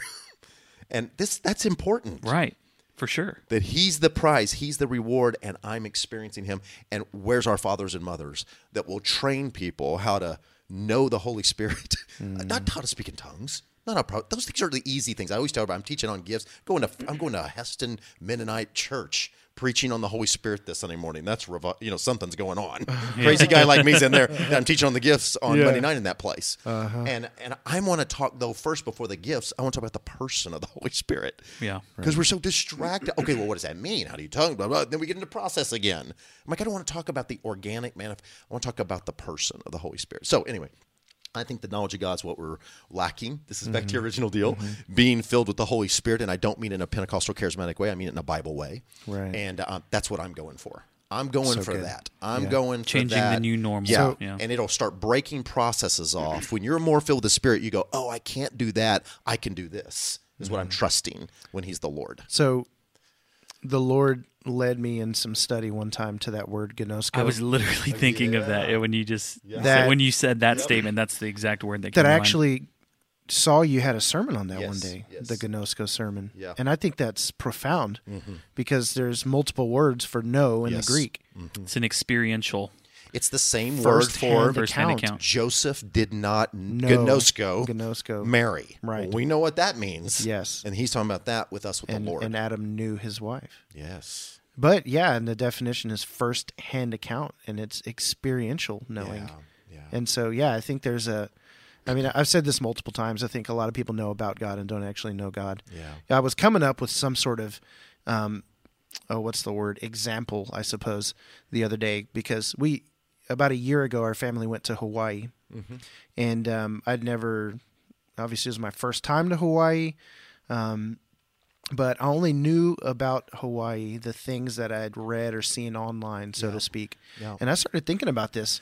I may be a little controversial here. Me handing you a Bible and saying no Jesus is like me sending you the website to Hawaii.com and then saying no Hawaii. Yeah. Because until you step foot Yeah. onto the island, toes in the sand, water hitting your ankles, breathing in the fresh air, right? Until you're there, enveloped in the presence of the literal Hawaii, you don't know Hawaii. And I think we've just gotten a little crazy by saying, here's a book, go know him. Or sit there and listen to me tell you about him. Yeah. and then this is some of the language we use in our spiritual family around. But as we have a high value for presence-based living and mission. Presence-based, not principle-based. Right. I'm pro-principles. I'm a Bible guy. Sure. But the principles lead to the presence. Right. Well, the presence is the deal. what I was going to say, the facts about Hawaii on Hawaii.com are absolutely true. Yeah. The pictures are legitimate. They're wonderful to look at. Right? All of those things are great, and I'm you can learn a lot, and you can even have a roadmap of where am I going to go, what I'm going to do. But until you actually experience it, right? Yes. Very That's why I love the Book of Acts. You got a bunch of unconferenced, unmanualed people ripping the world apart because they've got the experience with the Holy Spirit. So does the typical Sunday morning service based gathering of Christians? Yes. Does that lend itself to preventing this from happening?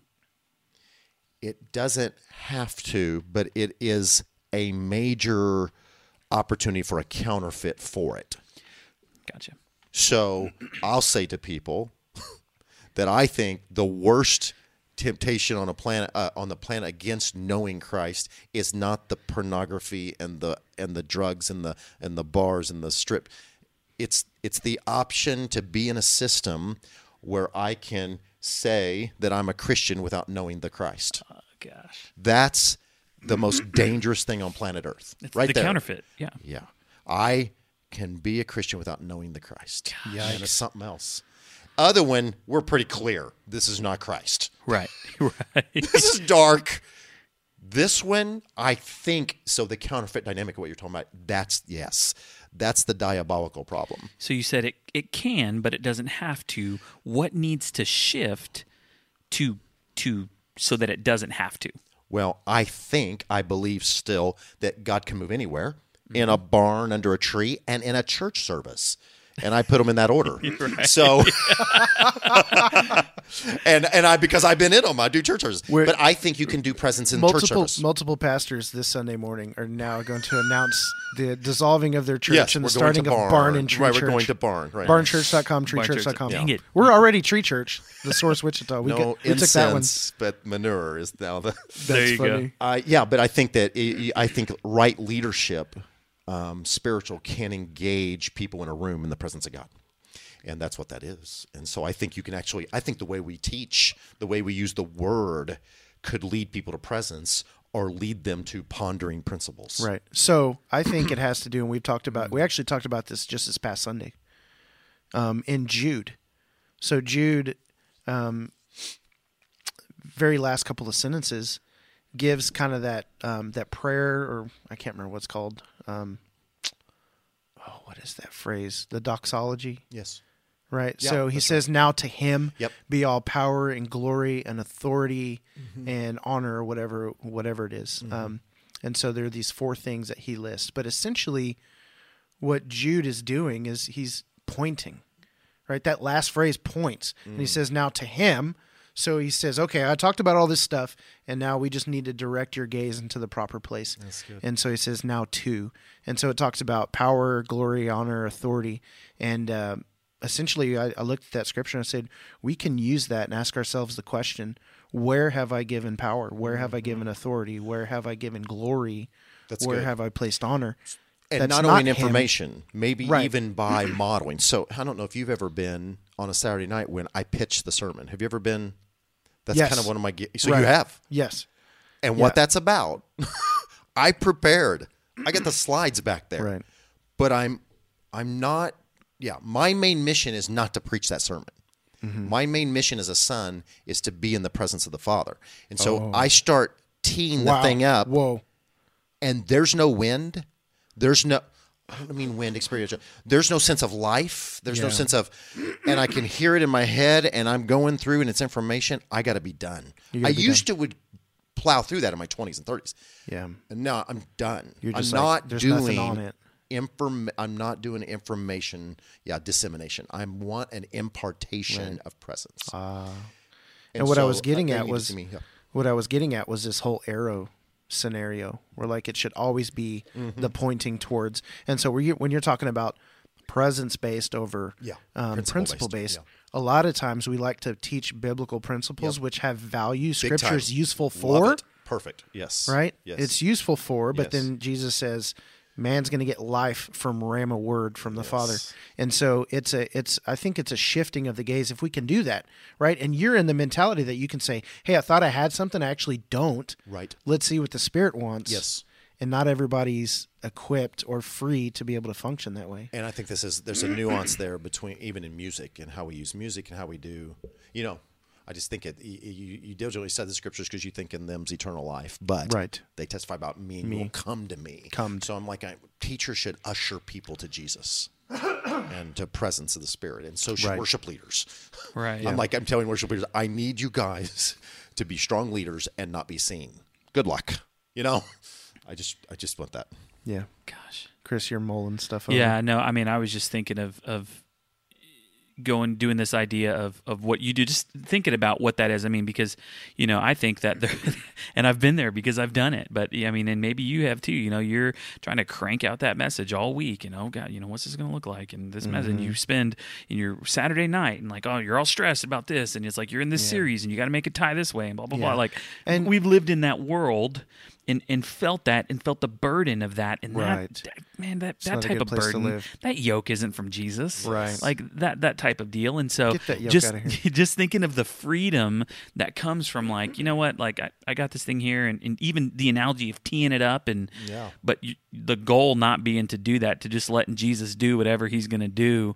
And I think that there's a fear that comes with that from a leadership perspective. Of course. Because you Unknown. go, there's the unknown. You let go of control. I mean, it's like you're driving down the road and you let control on the wheel, and you better hope your tires are balanced and that you stay in your lane. Because if not, I mean, and then what is everyone else going to think? And there's this new family here today, and oh my gosh, and giving's down, and like all of these things. And so there's all of these scenarios that keep pastors, good-willed, good heart, love Jesus, from letting go of control because of circumstances that they cannot control. Yes.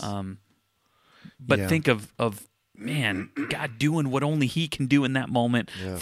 For it's crazy to think about. Yeah. It's so think freeing. to think that how much life is in that, not only for the people but for the shepherd that's Yeah. in that environment. Just knowing Jesus has this, He's going to do what He's going to do. Sam asked me before the podcast, like, how's the Source? You guys still doing it Friday nights? What's that like?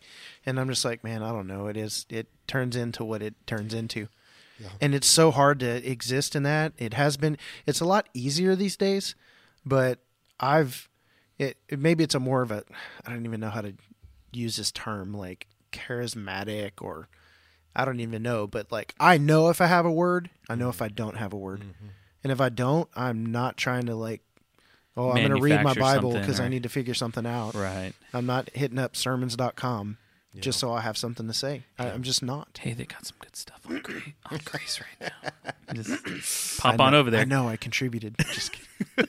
Getting royalties, nice. No, but seriously, like, if you do and if you don't, then also like, yeah, you get up there and if it's not coming, it's like, hey, like to be able to shift that way, right? Jesus said like with like the Spirit of God, the wind comes and it goes and you don't know where it's coming from or where it's going. Like it just, Right. if it blows, oh, hey, the wind's blowing.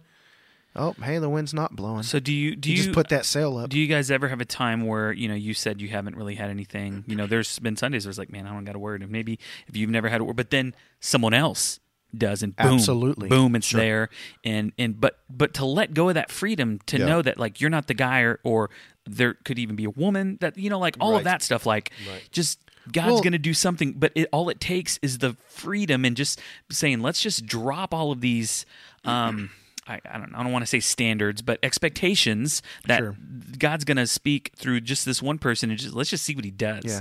And then when people have permission to know that if God gives them a word, I mean, He can do something. Right. Well, I think it's also prideful to assume that you're the only one that God is going to use to minister to the body that's present. Mm-hmm. Sometimes you are the guy, but if you never give people the opportunity, I've preached twice a sermon that is, it was called Encouraging the Body to Share. And that's just me getting up there saying, look, you guys have experience with the Father. You guys are having relationship. If you ever need to share anything, if you have a word, if you've got a teaching, like whatever it is, like you tell me, and you have a platform here. We're all here to learn and grow. And the Lord told me one day this is a training ground. right? good. And so, hey, Yeah. we're going to let people do it. So, Amen. yep. Sam, here's what I want you to do. Uh-oh. I think there's something powerful. I've met guys like this before, and it's typically very powerful when you're face to face and you kind of know people. But this is a podcast audience, so you don't necessarily know everyone. But you have in your heart the belief and the conviction that everybody has been given by God before the foundation of the earth good works and destiny to walk in. Yes. They have kingdom purpose, kingdom value. Right? They are valuable to the kingdom of God. God had thoughts about you when he made you in your Right. mother's womb, Psalms 139. Speak to that in them, and just whatever you need to do to give them freedom to pursue that. Just speak to that place in those people. Wow. If you can. Yeah. If not, maybe I will. Yeah, you're stirring. Yeah, here's what he's I doing. feel like you had some fire He on said, you. "Hey, I have a message, but I want you to preach it. So you go ahead and preach it, Sam." That's why I put my stuff on sermons.com. It's for everybody That's else. awesome. There are all kinds of tells about not only, one of the big things for me is giftings. Because I think people, there's a spiritual illiteracy around how they're gifted with grace gifts is what I mean. Those 7 grace gifts in Romans 12. And so people are already motivated a certain way and act.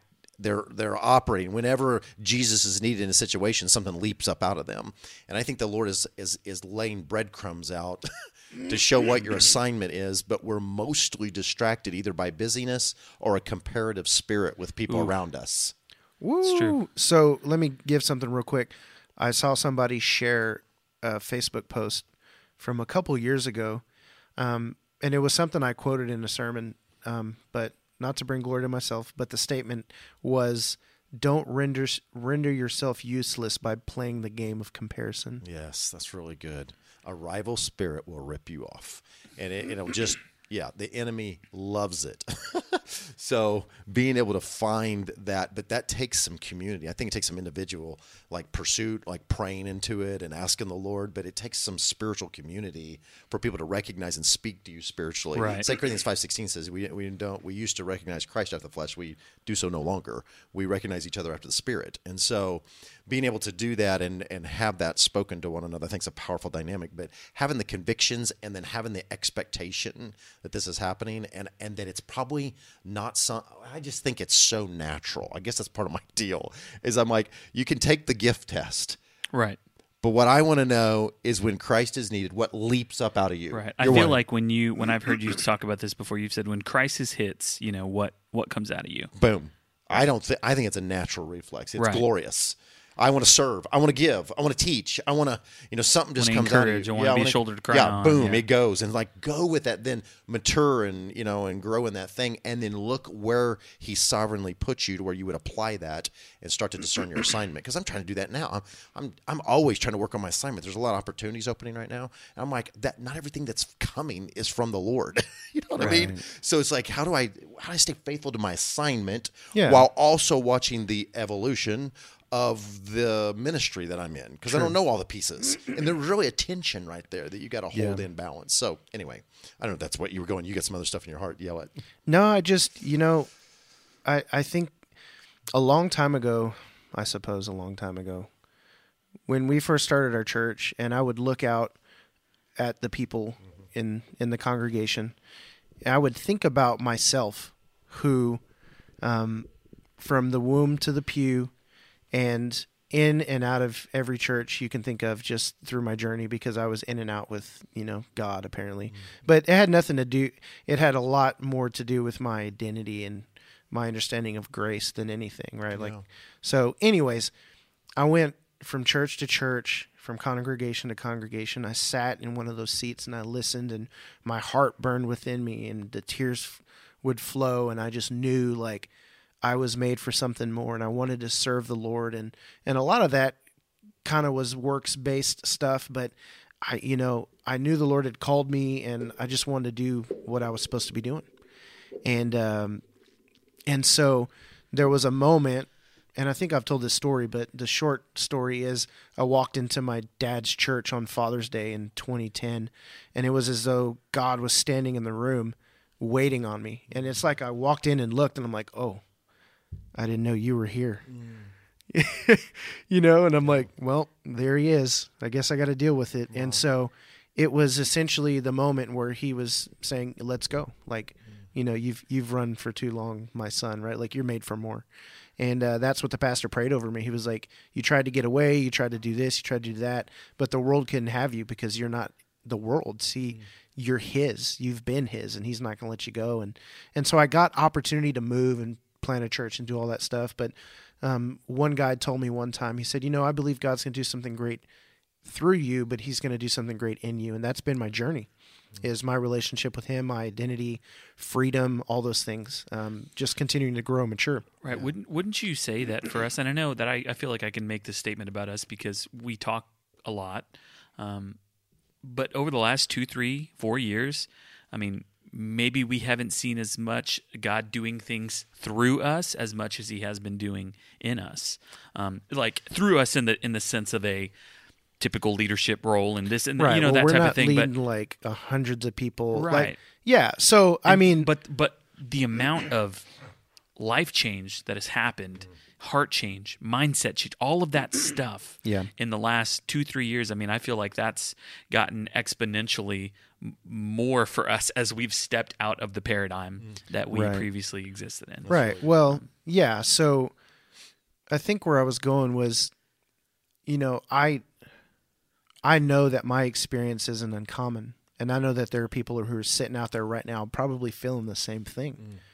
And they've been in churches and they've sat through the sermons and they're there and they're just like, I need more, I need more, I need more, or I want more, or whatever it is. And they just kind of feel like they're in this place. Well, it took a leader in my life, Joe Boyd, to look at me and say, I recognize call and God on your life, and so I'm going to give you opportunity. And so, his hope was that I would come and that he could help disciple and pour into me and grow me as a leader and do this thing. And, he gave me a really great opportunity. But, I think what Joe saw in me, or what Joe did, what was super valuable, was he gave me an opportunity and a platform, and he gave me a place to actually have value, and he saw the value. And I think it was a Christ thing, it was a Holy Spirit thing. And I just think that that's what you have. Like, you see other people like that. And I have to remind myself constantly that there are people who are like that, right? Like, everybody's got a kingdom, something in them that God wants to bring out. Right. And I need to say, I've seen people in that are in the institution. Right. And they're moving, and I'm looking at them going, they vibrant and got life, and not whether it's working or not working, I can just see them alive in Christ. So I just think that's really important, that we're not trying to say it can't happen or it happens. Yeah. I just, I just feel like maybe there's somebody who just needs that encouragement that, to him be all glory, power, honor, authority, glory. Yes. Like, I mean, Jesus has the authority. When you go read the beginnings of your epistles, specifically Paul, and Paul will say an apostle called by, apostle of Christ Jesus, called by him too. The Father is the one who gives assignment. The Father is the one who has the authority to activate you, to call you out and into, to make you ecclesia, to give you value and purpose. Right. And so if you're waiting on a man to do it, I think there's some wisdom in having people around you confirm that, but when it all boils down to it, right? And I think that's just that alternative church expression thing. Maybe you feel like you're stuck where you're at. You just need authority. You just need like permission to go. And I'm just saying, go in Christ, right? By His Spirit in you, go be that person and go do that thing, and stop waiting on someone else to, That's right. I don't know. I had to get that out. You're stirred about this. Yeah. Do you ever pray on Salty Dog? I would think we have before, yeah. You ought to pray for whoever you feel. Okay, Father, thank you. Just, I can't. I'm seeing in part, God, but it's stirring in my heart, and you just want to activate somebody. You want to activate everybody, God. You want people to see that kingdom dream that you've put deep down inside their heart, that purpose, that destiny, and those good works to walk in. And they don't always look glamorous, and there's not always acclaim that comes with that.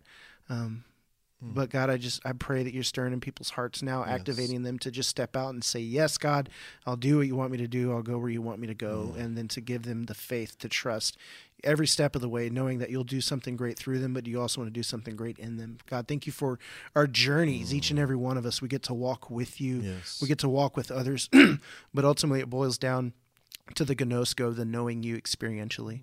And some people need to know that you are Jehovah Jireh, the provider. Not just hearing that you have provided, but them actually experiencing that you are and that you lead and guide, that you are the good shepherd, Jesus, and you want to lead these people by your voice, and they'll know it, they'll hear it, and they can follow you, Jesus, the way that you desire for them to follow you, just full of faith, full of trust, like a child doing your will and bringing about your kingdom on earth as it is in heaven. Yes. So, God, I just thank you for bringing people into kingdom purpose and kingdom order in their lives and activating them into those good works. And God, for those who it means that they need to step out of a current paradigm, whatever it may be, give them the courage, the strength, and the faith to do that and to follow you and to hear your voice. So, yeah. Amen. Amen. Thanks for doing that. Okay. That's awesome. There was that. Well, to me, those are my favorite moments. Is because you were obviously being moved. You were being moved earlier when you asked me to answer a question you had the answer right. to. He And wanted you we to both preach saw the it. message. Yeah. For sure. It's like, I but your wanted you spirit to was preach stirring me. you, and then you respond. I feel like I didn't even love really it. have words for it. Just Yeah, I don't somebody know. needs they're getting a jolt right now. Yeah. Right. Man, Amen. I think it's so easy when we have these conversations for, I don't want it to come across like we're trying to poo-poo on any pastors or on the church, but because here's the deal. Poo Poo Pastor Podcast. Right. Here's the deal. It took you, God calling you, Sam McVeigh out, speaking directly to your heart and giving you a challenging word. Are you building, are you Ishmael or Isaac? Yeah. And it took Jason, God speaking words directly to you. And it takes that. That's where change comes from. Yes. It doesn't necessarily come. It can, your spirit, your heart can get stirred by hearing the words of man. But when you feel presence and you hear the voice of God, that's when stuff happens. Yes. And so my encouragement to anyone listening to this would be just listen, seek the voice of Jesus, tune your ear to he speak. We just got to tune in for it and just do whatever he says. I feel like that's our cop out as a church. I'm constantly telling people, listen to Jesus and do whatever he says. And it's the best advice. And it's an easy answer, but truly if we will just do that, it's a game changer. It really is. It changes things. Amen. Yeah. Amen. So Kat, she's with Church on the Street, and she says, "This lady, it's no joke. I'm tuned in tonight." Amen. Thank you, Father, for the confirmation to what I've been praying about. That's awesome. So I didn't know it was her, but Good. it's her. And praise the Lord. Boom, boom. Amen. Hot dog, Sam. Yeah. It's good to have you, man. It's great being Do you got here. any parting words? Just I appreciate what you guys are doing, and I think I appreciate you dealing with the frustration about the stuff. But I love your generation that's getting wisdom in the midst of the frustration. Because to me, frustration without the wisdom is going to be dangerous. It's just going to cause more damage. And so I appreciate your guys' heart and sensitivity to Holy Spirit. I would just call you to that. Just keep responding to the Spirit. Call people to do that because the idea or the non-idea, the thing or the non-thing is not going to set anybody free. He who the Son sets free is free indeed. Right. What we need is skilled, blessed, mature leaders who lead people into the presence of God. And so, amen. Well, the Salty Dogs podcast started out as a podcast where the salty dogs were not us, but those that we bring on.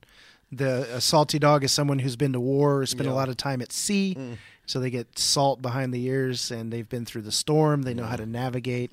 They've dealt with, they've been all over the map. They know the sea like the back of their hand. And so you're one of those guys. It's funny. You're a salty it's funny, man. I didn't think about some of the stuff happened to me before it was a lot of A language. thing that was happening. Right. Church planning and da-da-da. I didn't even think about that till tonight very much. Yeah, that's nuts. Yeah. You're a forerunner, man. Yeah.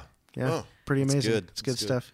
Well, this is our last episode of the season. Of the season. We have a couple bonuses that will come out. We do. We actually have one here in Possibly. 2 weeks. Yeah, you're not supposed to tell people that. Why not? I don't know. We can tell people. Here, let's actually throw the book out there. So let me tell you guys, we are going to be reading here in the next 2 weeks. We only have 2 weeks, Christopher. I got it. You got what? I'm going to read it. Oh, okay, yeah. So we have this book called Apparent Faith, What Fatherhood Taught Me About the Father's Heart by Carl Forehand. So let me tell you, I met this guy through a Facebook group, Christian Podcaster Association Facebook group. And anyways, we talked about him coming on, and one of the things we did this season was we read a book and we interviewed the author. So we're doing that again. So let me tell you, I don't know anything about the book.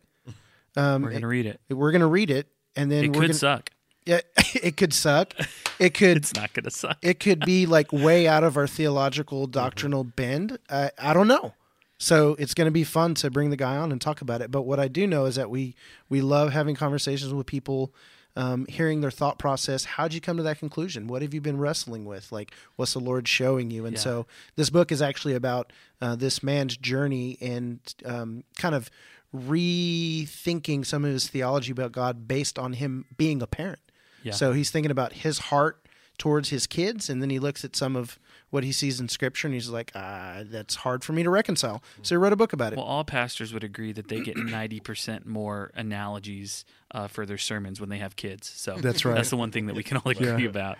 That's funny. Yeah, so man, people, you can find us in the Salty Dogs Christian Podcast group if you want to stay plugged in with us during the droughts. Jason, how long do we normally take a break during this? It's typically through the holiday season, so November, December, get through the new year, January, and typically about February we jump back on it. So, and we just do this just to take a break, and spend some time with family. The holidays are crazy and all. And that we went long. Stuff. We pumped out 20 episodes this season, so you're welcome. Yeah, you. We had to make room for Sam. People aren't even given anymore, and we're still doing this. I'm just kidding. Right. We're like, end of season, get out of the way. Sam's coming on. Well, should we do a end of season, end of year gift, like a tithing, like an end of year big gift? If you guys want to give us money, that's totally fine with me. You could sell these. We could sell the penguins. If you'll send us $100, we'll send you a. Hey, actually, I do want to do something cool. So, we have stickers and buttons. If you guys are interested in stickers and buttons at all, just shoot us an email, saltydogs.podcast@gmail.com. Yeah, tell us what you love about the podcast. Yeah, and so I will commit to sending out to the first 10 people. I mean, I know we actually have hundreds of listeners. I've looked at the analytics. It's not thousands, though. So how many are you running, Chris? Apparently not enough. Yeah, right. I only feel comfortable number dropping since I actually looked at the analytics and I felt comfortable with it. Nice. Yeah, I had my ego stroked. Well, luckily, I don't find my identity in podcast numbers, so I'm good to go. You're good to go. This is how we're signing this one out? Yeah, season 3. That's a wrap. Coming to a wrap. Hey, guess what? We're actually going to be launching a new website, too. Yeah, that's exciting. Look out for that in 2020. No, it'll be sooner. Dadgummit. Yeah. I'm wrong. That's totally fine. It's totally wrong. Yeah. So, yeah, for sure, keep up with us. You can follow us on Facebook and shoot us emails. SaltyDogsPodcast.com. You can contact us multiple ways. We love hearing from listeners. Here's what I would like. I would like for people to continue to rate and review the podcast on iTunes. And I would also like people to send us emails just letting us know what they do or don't like about the show, because we have a segment called Pass the Salt. And so we want to get the salt cube. We've been full. We've been saltless. Past like 2-3 episodes. Yeah. So, anyways. Maybe that means we suck. Maybe we won't come back for season 4. So if you rate a review, if you review or you write us an email, sometimes we'll read some of that on the air and we'll give you a shout out. So thanks for doing that too. Salty Dogs. Out.